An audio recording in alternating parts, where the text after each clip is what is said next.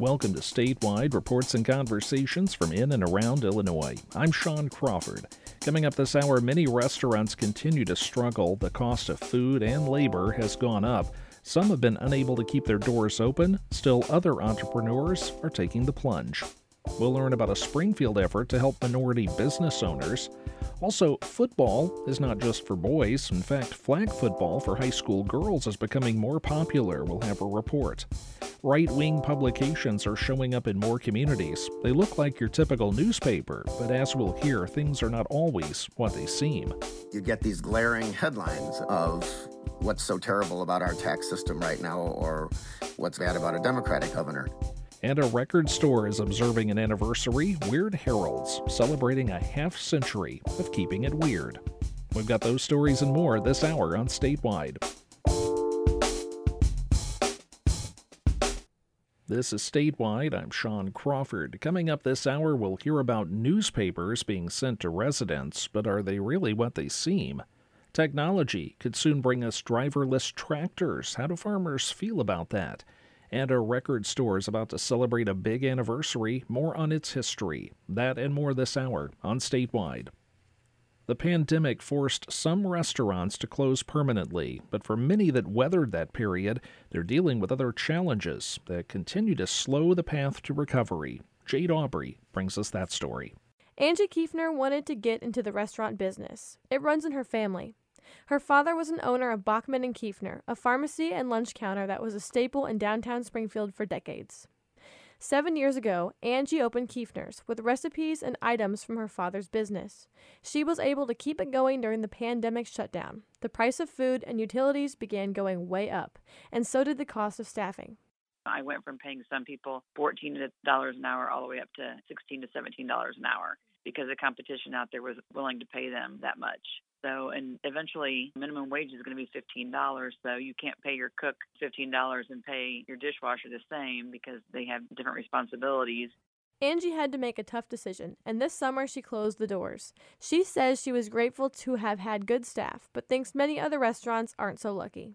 That's the main problem with any restaurant is getting good, not just getting staff, but getting good staff that actually care and that actually have good work ethics and show up to work every day. Right. And in order to have great service and great food, you have to hire the best. And I did have a really good staff.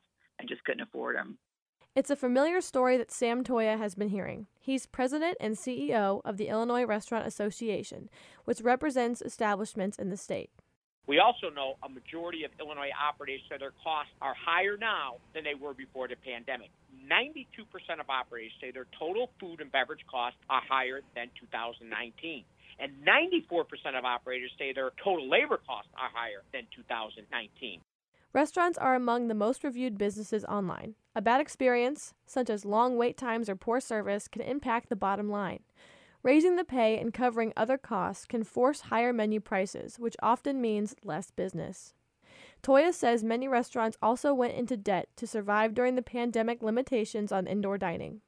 Add it all up, and he says the trickle-down effect makes it even harder to succeed.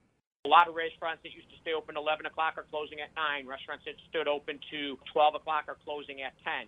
So they're reducing their hours, which then reduces their gross sales, which then reduces their bottom line profit. Toya says more than 40% of restaurant owners now say the business conditions are worse than 3 months ago, and a majority are pessimistic things will change soon. Still, there are those who are following their dream. Dustin Coons is a new owner but experienced in the restaurant industry. He launched Legacy Point Eatery in Springfield in September. Having spent years as a chef, he decided to take the plunge. You know, it's every chef's dream to own their own space, come across an opportunity to rent a space that was mostly turnkey.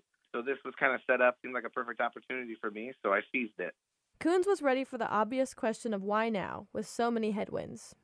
I hate to answer you with a quote from something else, but a long time ago in a song lyric, what better place than here, what better time than now? For personal reasons, mostly. I'm as old as I've ever been and as young as I'll ever be again. Going to give it a shot. I'm not going to wake up one day too old to do it and wonder what if I had done it. The economy is ever changing, and if you sit around and wait till there's a perfect time, you'll find yourself waiting forever. There's never a perfect time for anything. Just got to kind of jump in there and do it. Still, finding and keeping help is a challenge. One survey showed restaurant turnover at about 140%. Many restaurant workers say they view the jobs as stepping stones instead of careers. Coons says there has definitely been a shift. I think a lot of what has changed from the pandemic is the fear of being jobless has gone from people. Years ago, when I remember beginning one of the other restaurants, and we had like a line basically of employees waiting to come in. If one of the employees wasn't working out, we politely let them go, and we had someone very quickly to fill their space. However, what we're seeing these days is people being more selective about where they work. I'm Jade Aubrey. Researchers are studying how virtual court hearings could slow eviction proceedings. Matt Mettler at the University of Illinois Institute of Government and Public Affairs says courts across the country are backlogged with eviction cases as moratoriums have lifted. He says eviction proceedings can benefit greatly by having the two parties in the same room. Moving them online and having some expectation where lawyers could talk and come to some kind of agreements is not easy. If you had to do breakout rooms for every single pair of attorneys that are doing evictions, the timing of it would take a lot longer. Some courtrooms reopened for in-person hearings by the time eviction filings resumed, but many other courts across the country did not. Girls flag football is taking off. A high school league started last year with 22 schools and has now grown to 50, with many new teams at Chicago's public schools. Narita Marino caught up with some of the varsity athletes playing this season. Sophie, Rush, Ivy middle linebacker, Allie purple linebacker. The sky is pitch black on a recent Tuesday morning at Lane Tech High School on Chicago's north side. It's 6 a.m. While most students sleep, the girls' flag football team meets for practice. It's their first year in the league, and they plan to dominate. Coached a lot of teams, and there's just something special about being the first and kind of having something to prove. Like, this isn't a boys' sport. Like, girls can play too. That's Coach Caroline Schwartz. She played in college and volunteered to form a team at Lane. The league is expanding this year with about 30 new teams in Chicago, Rockford, and the western suburbs. It is tough getting up that early, but I don't know, we're having a good time and we're winning so far, so it's very fun. Senior Marissa Yulee is a captain and a quarterback this season. As she takes a break from leading a scrimmage, Marissa says she plans to become an engineer one day. But she also loves football and hopes to continue playing after high school. I don't know, like a club team or something to play flag football, because that'd be really cool. I'll help you. Coach Caroline says there are opportunities for young women to play after graduation at the club and intramural levels.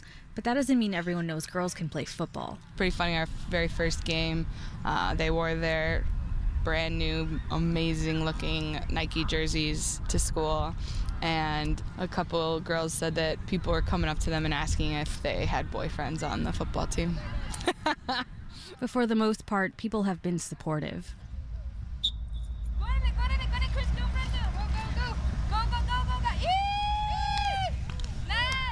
Over on the south side, the girls at Back of the Yards High School are training to defend their title. Make sure you are reaching for the ball.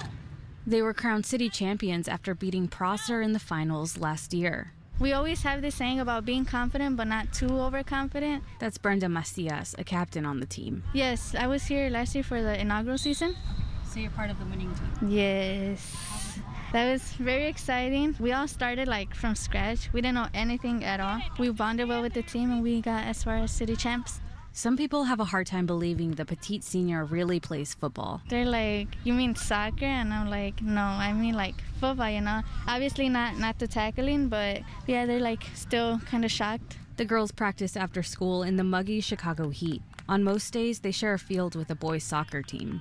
Conditions are not ideal, but Coach Alicia Maxwell says they make it work. It's 10 degrees hotter on the turf, so it's almost 100 degrees, and we're out here. One thing they don't have to worry about is equipment. Last year, CPS teamed up with the Bears, the National Football League, and Nike to provide free cleats, helmets, and uniforms for the girls. I feel like if we didn't have that support from Nike and from the Bears, we probably wouldn't have had a team last year. The girls work hard but try to keep things light on the field. They crack jokes between drills on hand-eye coordination, and they cheer each other on in Spanish and English. Coach Maxwell is careful to protect that joy. She's already turned down several requests to scrimmage with other teams outside of official games. The last thing they need is to feel more pressure. I don't want teams trying to get in their head. I'm going to get my girls the practice they need, and, maybe we'll play Lane Tech in October after the regular season. As reigning champions, they know there's a target on their back, so they do their best to drown out the noise. Because obviously, it's not all about flag football. It's about, life, how you treat other people, and how you, treat yourself. They may not end up going pro, but the girls are determined to have fun. Nereida Moreno, WBEZ News. Music has changed through the years, and so has the way we buy and listen to it. But one constant has been a record shop in downtown Burlington in southeast Iowa. Rich Egger tells us more. Harold's weird, but he ain't strange, and music is the name of his game. Sound machines that you...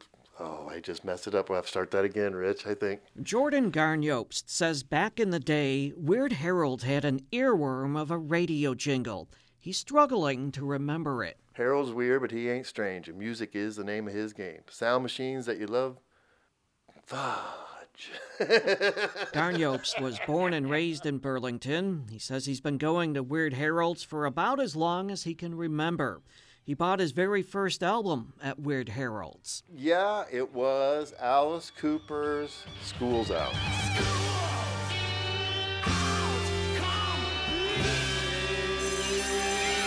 He says he played it every day as loud as his little stereo would go. Garnjobst now lives in Macomb in western Illinois, but he still goes back to Burlington to visit family. And when he does, more likely than not, he'll stop by Weird Harold's. It's just important to me that, every town should have a record store, and it's been there. It's my whole life, and I'll continue to buy from there. Weird Harold's opened in 1972, a time when the likes of David Bowie, the Rolling Stones, and Stevie Wonder ruled the music charts. You are the sunshine of my life. That's why I'll always be around. Danny Basine has always been around Weird Harold's. He's the original owner. He says he started out selling 8-track tapes because only one other store in town was selling them. He also had some vinyl. Sales of vinyl grew, and he later started selling cassettes. Eventually, 8-tracks went by the wayside. Interestingly enough, Danny says he was not a huge music fan when he started Weird Harold's. No, not at all. I was just an entrepreneur looking for a business, and I felt that this was the business that we needed in this town. Danny says he became a big music fan over time. He especially enjoys some of the classic rock acts.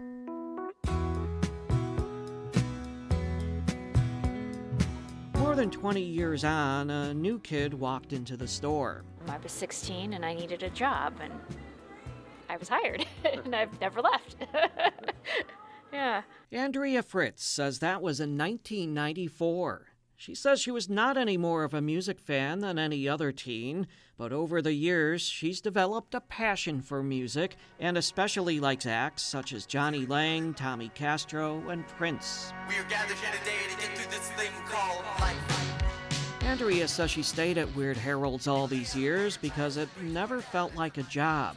And in 2019, she bought the store from Danny. She is now the owner, and I just kind of come in and help out. Do a little book work, and don't do a lot of labor, but just book work and that kind of stuff, yeah. So you went from owner to the hired help. Right, exactly. We switch roles. Everything's different, but everything's still the same kind of situation. Of course, there have been challenges through the years. For example, they closed for about 6 weeks at the beginning of the pandemic. Even though the building itself was closed, Andrea says she was still showing up to fill out orders for their eBay store. And I would see people come to the door, and, if they wanted something, I'd go get it for them and sell it to them and take it to the door to them. So, yeah. And then we sold a lot online and, yeah, kept our correctional facility orders flowing. You heard that right. Correctional facility orders. Early one morning, I was all locked up in jail. Danny says they've been doing this for probably close to 30 years. Weird Harold sells music to prisons all around Iowa, Nebraska, and other states. He says it was not something they set out to do. He says the prison system approached them. It started with the Iowa State Prison in nearby Fort Madison. At that time, it was cassettes. They were only allowed to get cassettes, and at that time they were buying them from a store down in Fort Madison, and that store went out of business, so they started looking around for somebody else to take over, and that's when we took over. He says it's become a big part of the business. They send out CDs to prisons every day. But in general, Weird Heralds today sells 10 vinyl records for every CD. And in an era of downloading music, Andrea says there's a difference between someone who just listens to music and someone who loves music. She says a music listener might hear a song and download it if they like it enough. But a music lover loves a band, loves an artist. They can tell you everything about it. They know all the words to all the songs. They collect everything. They go to the shows. They know the band member. They know the triangle player in the touring band. They know all that. And we know that every day, year by year, the business has kept moving along like the needle in a record groove. Now, Andrea and Danny are working on plans for a 50th anniversary celebration on Saturday, November 19th. Danny says one thing has held true through all this time. Still weird after all these years, yeah. Harold's weird, but he ain't strange, and music is the name of his game. Sound machines that you'd love to find and record... Jordan Garniopst is still trying to remember the radio jingle, and he is still a big fan of Weird Heralds. He does go to record stores in other communities, but finds himself coming back to that shop in downtown Burlington. I don't know. It's been around almost 50 years. 50 years in November? How can you not support something like that? Garniopst says it's rare and amazing to see a record store last this long. So what about that name, Weird Heralds? Where does that come from? Well, Danny says Weird Harold was one of the characters from the Fat Albert cartoon. Danny wanted something original that people would remember. He says Danny's record shop was not a memorable name. And so Weird Heralds it is. Still weird after all these years. Rich Egger reporting. Harold's weird, but he ain't strange, and music is the name of his game. Sound machines that'll blow your mind and record deals that you love to find. I said Weird Heralds. That's it. That's. I think that might be a wrap on that one, buddy. Still ahead on Statewide, millions of Americans could lose the right to sue when state agencies don't provide services that people are entitled to. We'll have more on that just ahead. Welcome back to Statewide. I'm Sean Crawford. People enrolled in federally funded programs like Medicaid and SNAP can sue states if they don't receive the services they're entitled to. But that right to sue could be stripped away, depending on how the Supreme Court rules on a case out of Indiana. For Side Effects Public Media, Farah Yusri reports. Okay, here we go. It's a short 10-minute drive from Susie Talevsky's home in northwest Indiana. Well, this is beautiful, lovely Valparaiso, Indiana. To the Valparaiso Care and Rehabilitation Facility. It's an unassuming one-story building, but it's at the heart of a monumental Supreme Court case. A case that's partly named after Susie's family, Talevsky. I don't even like going up there to pass by that nursing home because it, reminds me of all the troubles.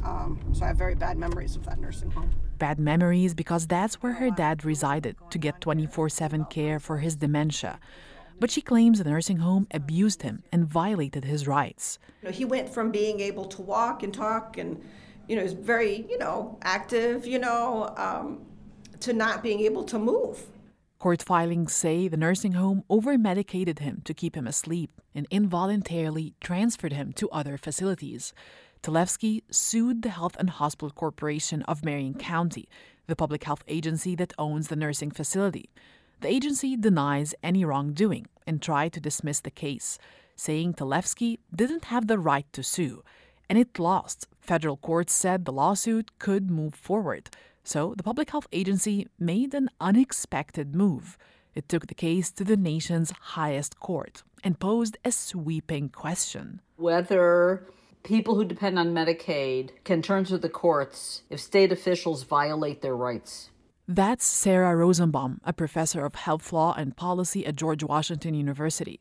She was shocked the Supreme Court agreed to hear this case because it's not just questioning the right of the Talevskis or any nursing home resident to take states to court, it's questioning the fundamental right of tens of millions of Americans on federal assistance programs like Medicaid to sue states. For decades, Medicaid beneficiaries have sued states to get access to entitlements like expensive but life-saving medications, dental care coverage for children, and home health services for people with disabilities. Rosenbaum says if the Supreme Court sides with the Indiana agency, suddenly you have a situation where there will be no consequences, literally no consequences if a state misbehaves. The Indiana agency has found allies in a number of conservative groups and Republican attorneys general around the country. That includes the legal nonprofit Alliance Defending Freedom. Attorney Chris Chandeville says programs like Medicaid, where money flows from the federal government to states, have terms that both parties agree to follow. Our basic position is that it really should be up to the parties themselves, the federal government and the individual states, to decide whether each side of that agreement is holding up their end of the deal, instead of allowing third parties to come in and file a lawsuit. He argues people who fail to receive benefits they're entitled to can complain to the state. Other legal experts say the problem with this argument is there's no incentive for states to hold themselves accountable unless the federal government gets involved. But former federal health officials say resources are stretched so thin that it's nearly impossible for them to investigate and police every state. Lawsuits help them do that. Attorney Jane Perkins at the National Health Law Program says a complaint to the state typically only benefits one person. Lawsuits can help thousands at once. She says if such cases are no longer possible, catastrophic. It would leave these programs really standing out there without an true enforcement mechanism. The Indiana agency is under intense pressure from state lawmakers and patient advocates to withdraw its case. But even if it does, legal experts say it might be too late. Now that the Supreme Court has shown interest in looking at such a sweeping question, there's a good chance it could pick up the next case that raises it. I'm Farah Yusri, Side Effects Public Media. Scientists with the National Great Rivers Research and Education Center will be studying streams and wetlands in central and southern Illinois over the next 2 years. The study will be focused on dragonflies and damselflies, but the research could show a bigger trend in water quality. Zach Boblett discusses the study with terrestrial wildlife ecologist Dr. John Crawford. So how many studies are you generally working on at one time? I've got probably 8 or 9 funded projects going on. I run the wildlife ecology program at NGREC. So that's National Great Rivers Research and Education Center. So I'm one of 5 senior scientists there.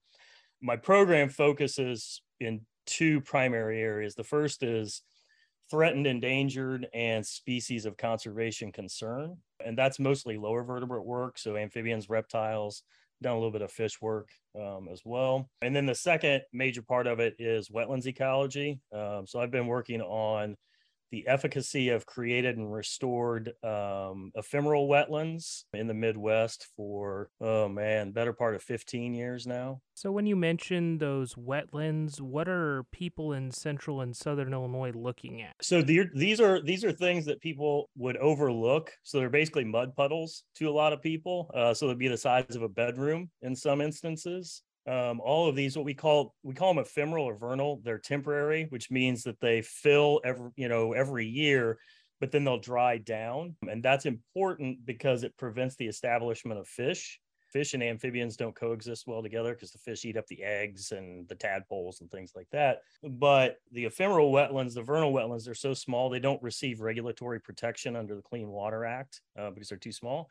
And so it's left up to the states, and states largely don't protect them either. The problem with that is that historically, when you looked at a watershed, those smallest wetlands, these ephemeral wetlands, basically would have been functioning as the kidneys of a watershed. So they are involved in the filtration of water. So that water that's going down into groundwater sources that then becomes drinking water, preventing mass flooding events and runoff and all that good kind of stuff. In addition to being wildly biologically productive. So yeah, I've been working on that particular component for, quite some time. So really everything I do revolves around this idea of conservation and applied ecology, coming up with information that land managers and resource managers can use to better manage populations, to better rehab habitat to make it more suitable for those animals, and then provide services for humans in terms of those ecosystem services. And again, when we think about clean water, clean drinking water, what have you.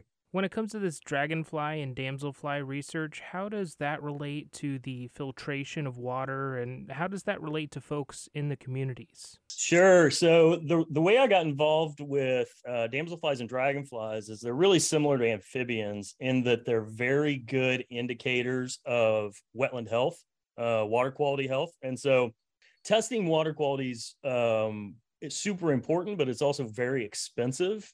And so to take a first pass at wetland quality, water quality in watersheds, you can use surrogates. And those two surrogates, we refer to those are different taxa, are the damselfly dragonflies and the amphibians. And so I've been working on amphibians for more than 20 years. And so I've started to dabble in damselfly and dragonflies because of that fact, because the question becomes, well, if I'm really interested in water quality and protecting watershed health, will I get the same answer from damselflies and dragonflies that I do amphibians? And so if you're getting that same answer with multiple groups of organisms, whether it's good or bad, you have more confidence in that particular answer. So this is basically a piece of a bigger puzzle that you're studying? Correct. Most everything we do at NGREC revolves around this idea of water quality, watershed health. We're really all interested in providing timely information to the public. More importantly, strategies, mitigation strategies, restoration strategies, things that people can use, right? Because understanding a problem is only part of a problem. And the second part of that is coming up with solutions. And that's what this kind of work aims to do. And so we, again, as I mentioned, we try to provide this information to a myriad of different sources, whether they be state or federal. And then that includes then making this information to politicians. You know, our ultimate goal is to inform policy decisions. And so we don't seek to influence anything. We simply seek to inform, and so provide that information for decision makers. And that's where the dragonflies and damselflies kind of fit into this small piece of a larger overall project at NGREC. And again, that relates to this watershed health that I've mentioned before. So the watershed health we mentioned affecting the filtration, then that would obviously affect agriculture, as well as that would affect Illinois economically, along with affecting in an ecological sense, correct? Correct. And so, you know, one of the things that sometimes people, I think, get a little bit lost with is that folks in my world that are working in ecology and conservation, we don't view agriculture as the enemy. We think that there are sustainable ways that we can have both agriculture that meets the needs of society as a whole, but do it in a way that also protects human health, wildlife health, water quality. And so that's what we're really interested in, is working to provide those types of solutions.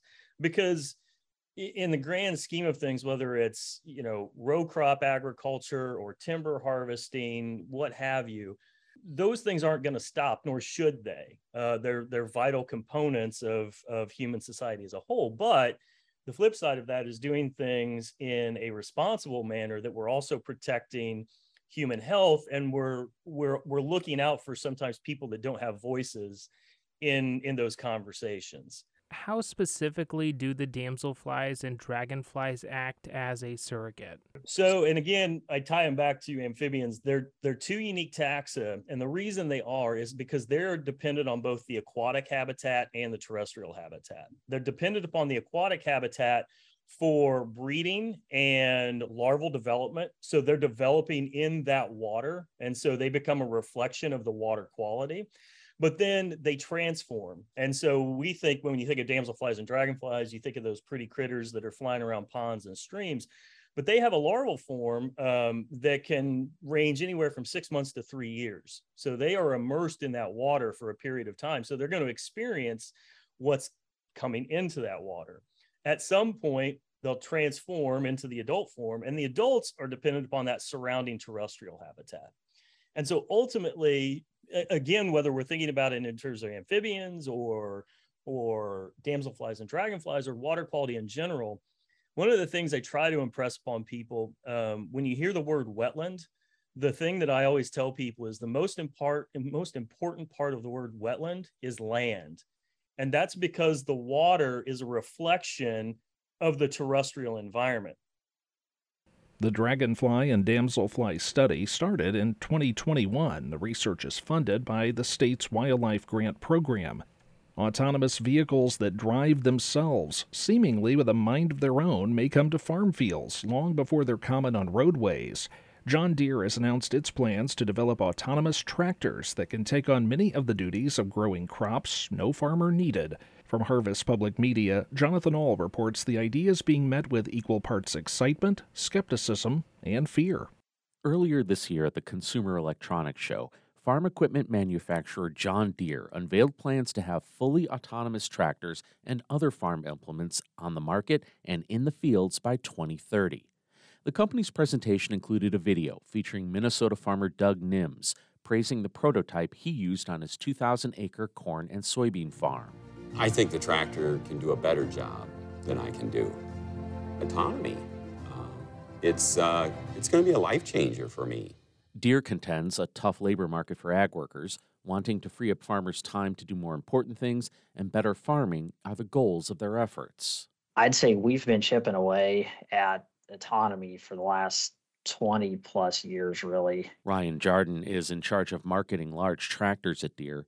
He says the equipment his company is developing can not only run day and night without an operator on board, but can also plant, plow, and apply fertilizer more accurately and efficiently.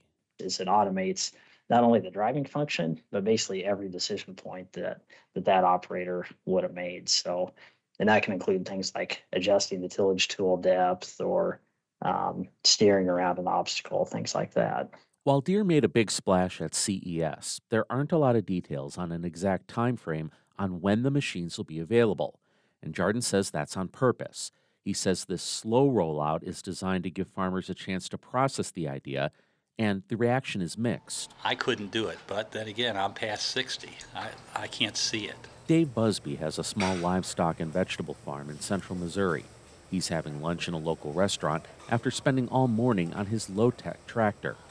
He says he doesn't like the idea of sending out a machine to do the work for him. There's nothing more appealing to me than to go out almost in the spring. If you plow your ground, that smell that comes up, that first spring plow, or to get out there and have your hands on what you're doing out there. To me, that will always be what real farming is. Younger farmers may be more amenable to the idea. Chris Otten farms 1,400 acres of corn and soybeans in southern Illinois. An easier, high-tech way of farming may be more attractive to the younger generation, like his 8-year-old son. But he also says technology can't farm by itself. And to trust the fact that it's going to work correctly all the time and be able to sit behind a computer screen, I think that would ruin agriculture, and I think we would see a huge issue in our food supply if we went completely that way. You can do that to a certain degree, but again, there's going to have to be a balance point of where does that stop. Otten says as long as autonomous tractors are being set up and run by a farmer who's invested in the land and not by a corporation's technician miles or even states away, it could be a good thing. Others say autonomous tractors could be good for the environment by increasing efficiency. Rob Myers is the director of regenerative agriculture at the University of Missouri. He says that could mean reduced use of fuel, fertilizers, and pesticides. They will have an impact in terms of gathering more data that may lead to a higher use of precision application, different seeding rates, different fertilizers, maybe even planting different varieties in places. Even with autonomous tractors, Myers says farms need farmers. Farmers have plenty to do, not just driving tractors, so I think they will keep busy with other things if the tractors are autonomous, but we'll see. While Deere and some other manufacturers are moving quickly toward automation, there are barriers that will shut out many farmers, namely the price tag. While Deere is not releasing information on how much these tractors will cost, industry insiders routinely throw around figures of well over $500,000. I'm Jonathan Ahl, Harvest Public Media. We've got more ahead on Statewide. We'll take a look at newspapers that could be showing up in your mailboxes, but are they really what they seem? That story and more on the way.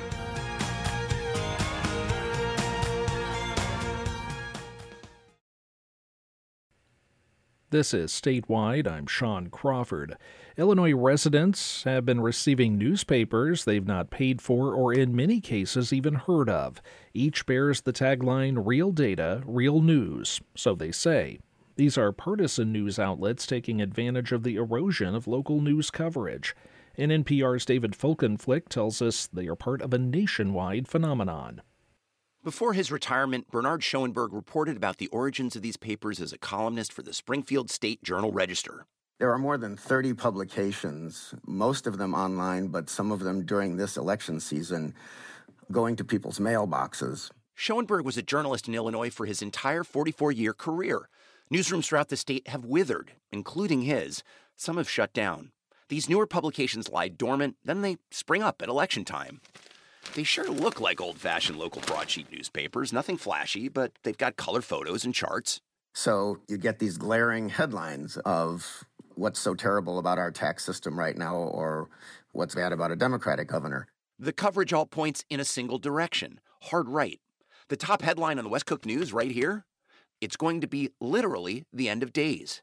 That piece hammered Democratic Governor J.B. Pritzker up for re-election. This is Republican propaganda, and in some instances, just outright lies. That's Pritzker campaign spokeswoman Natalie Edelstein. The information being presented is, intentionally set up to mislead people. It looks like it's independent local news, but in reality, when you read the content, it's playing on people's emotions and fear and trying to, scare people. Crime fears, trans rights, COVID policies, all hot-button issues punched by Pritzker's Republican opponent.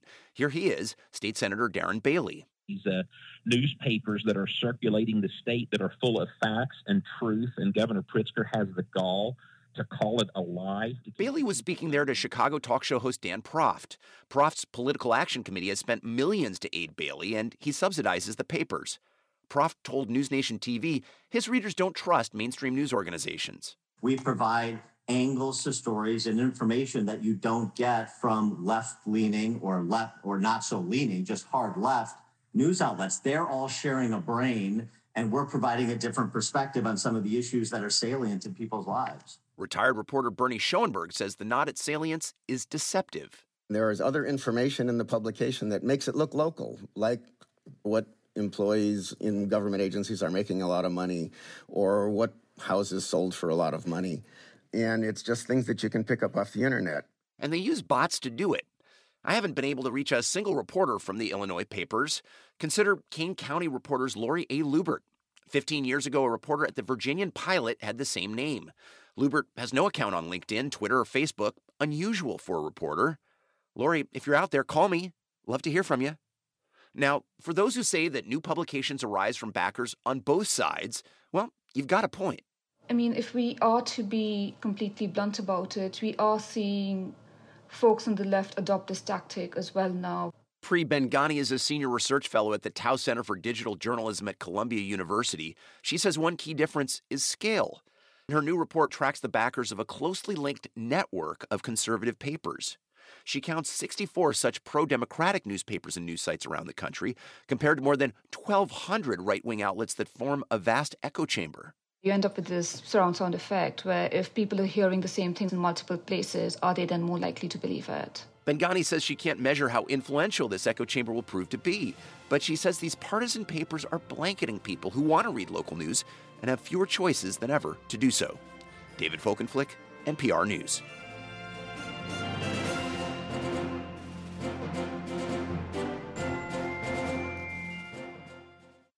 A deepening squabble is leaving the fate of valuable Abraham Lincoln artifacts up in the air. Dave McKinney brings us that story. For 15 years, the Lincoln Presidential Museum in Springfield has displayed Mary Todd Lincoln's blood-stained fan and the 16th president's gloves from the night of his assassination. But Monday, in a stunning development, those and more than 1,500 other Lincoln items were trucked out of the museum, with no plans for their return. A foundation owns the collection, and its vice chair, Nick Kalm, says the move happened because a long-standing agreement to house the artifacts at the museum expired. We don't have any plans at this point in terms of what we're going to do with the artifacts. The Lincoln Presidential Foundation and the state-run museum have fought for years over financial transparency. The foundation is still struggling to retire debt from acquiring the collection, which now stands at more than $8 million. This is Dave McKinney. For the past 26 years, the Springfield Project has been a driver of community and business development through youth employment and a microloan program. Its latest endeavor, an innovation hub called CAP 1908, is a co-working space aimed at helping minority entrepreneurs grow their business in the Southtown neighborhood of Springfield's East Side. Nika Schoonover spoke with the executive director Dominic Watson about what the space will do and his future plans for the project. If 2020 taught us anything, is there was a separation between those who could and those who could not, and those who had opportunities and those who didn't. We think everyone started to understand, business, community, and government started to understand, hey, we can't continue to do things the same.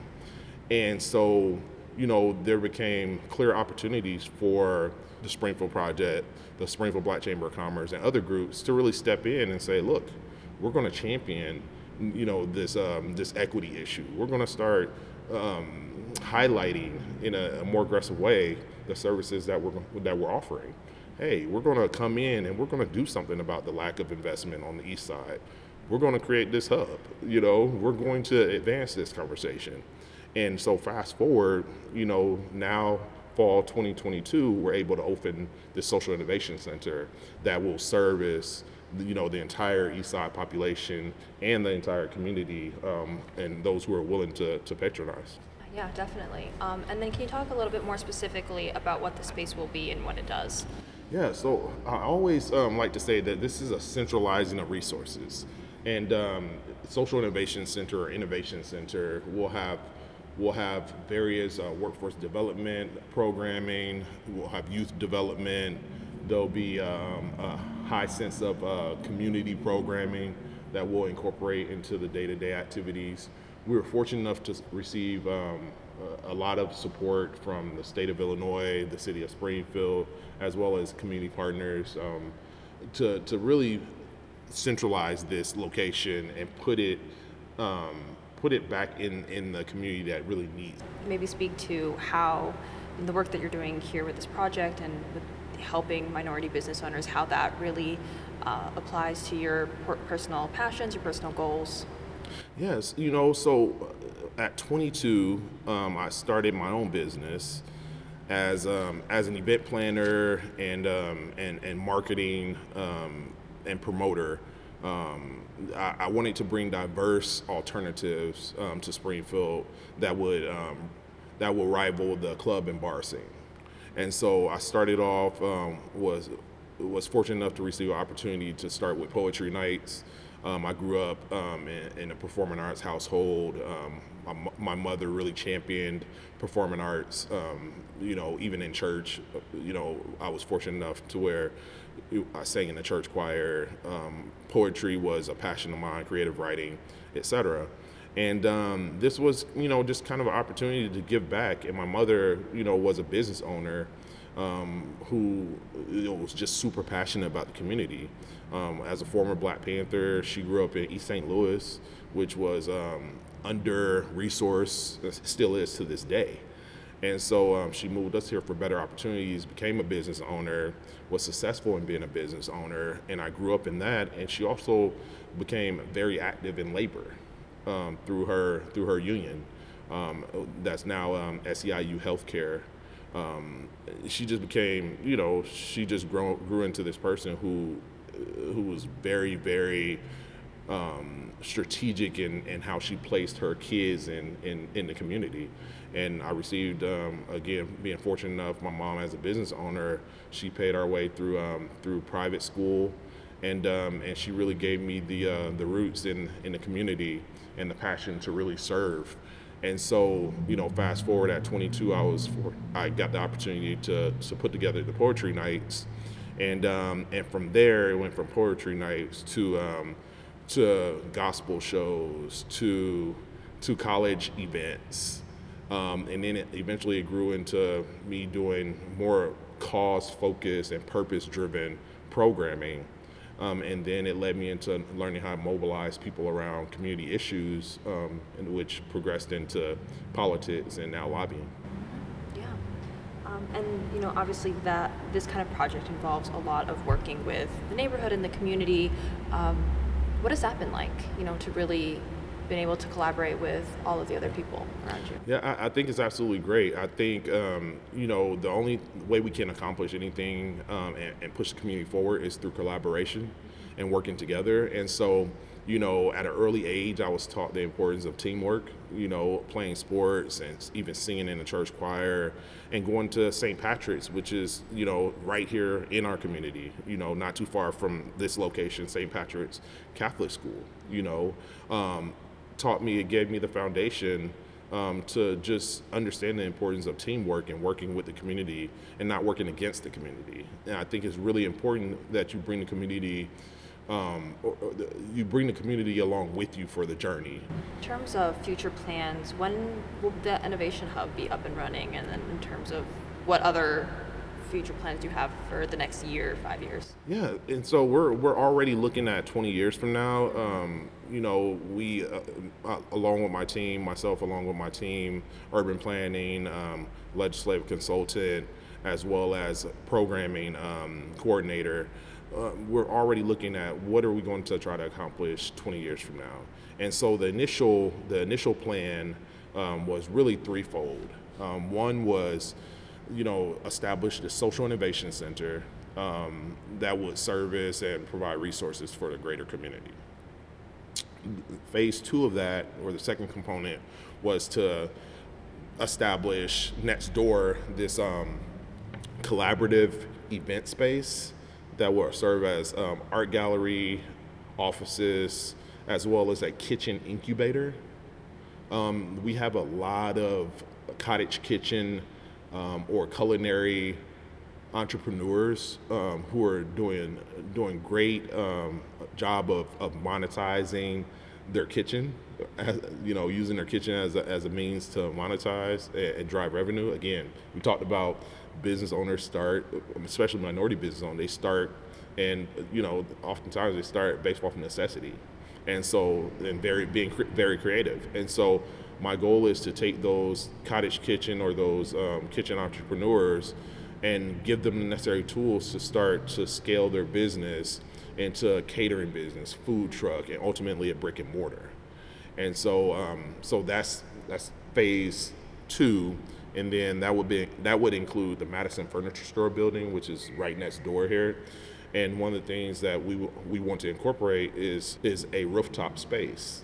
That way they can come in, put an event together, and test their culinary skills, and just using entertainment as a vehicle to do so. Mm-hmm. And then the third component, which I'm so very excited about, it is the Performing Arts Center. Our goal is to acquire the old theater that's now the Stained Glass Shop, and we're going to transform that and restore it into a performing arts theater.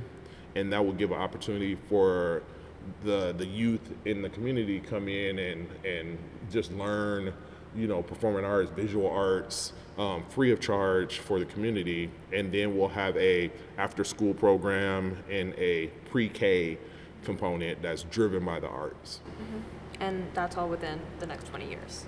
Well, those goals are within the next 5. Next 5, okay. Yes. So all of those are various. And again, we're looking at 3 to 5 years for most of this, but our plan doesn't stop there. If you look just to the northeast corner right here, you see a neighborhood, a 49 square block neighborhood that has very much so a lot of opportunity for redevelopment. And so our goal is to take our Neighborhood of Hope plan is what it's called now. We're going to rebrand that and try to bring partners to the table to develop the 49 square blocks of opportunity just to the northeast in Southtown, the neighborhood. That's the Springfield Project's Executive Director, Dominic Watson, speaking with Nika Schoonover about the new CAP 1908 Innovation Hub opening in downtown Springfield. That's all the time we have for this episode of Statewide. Thanks for being with us.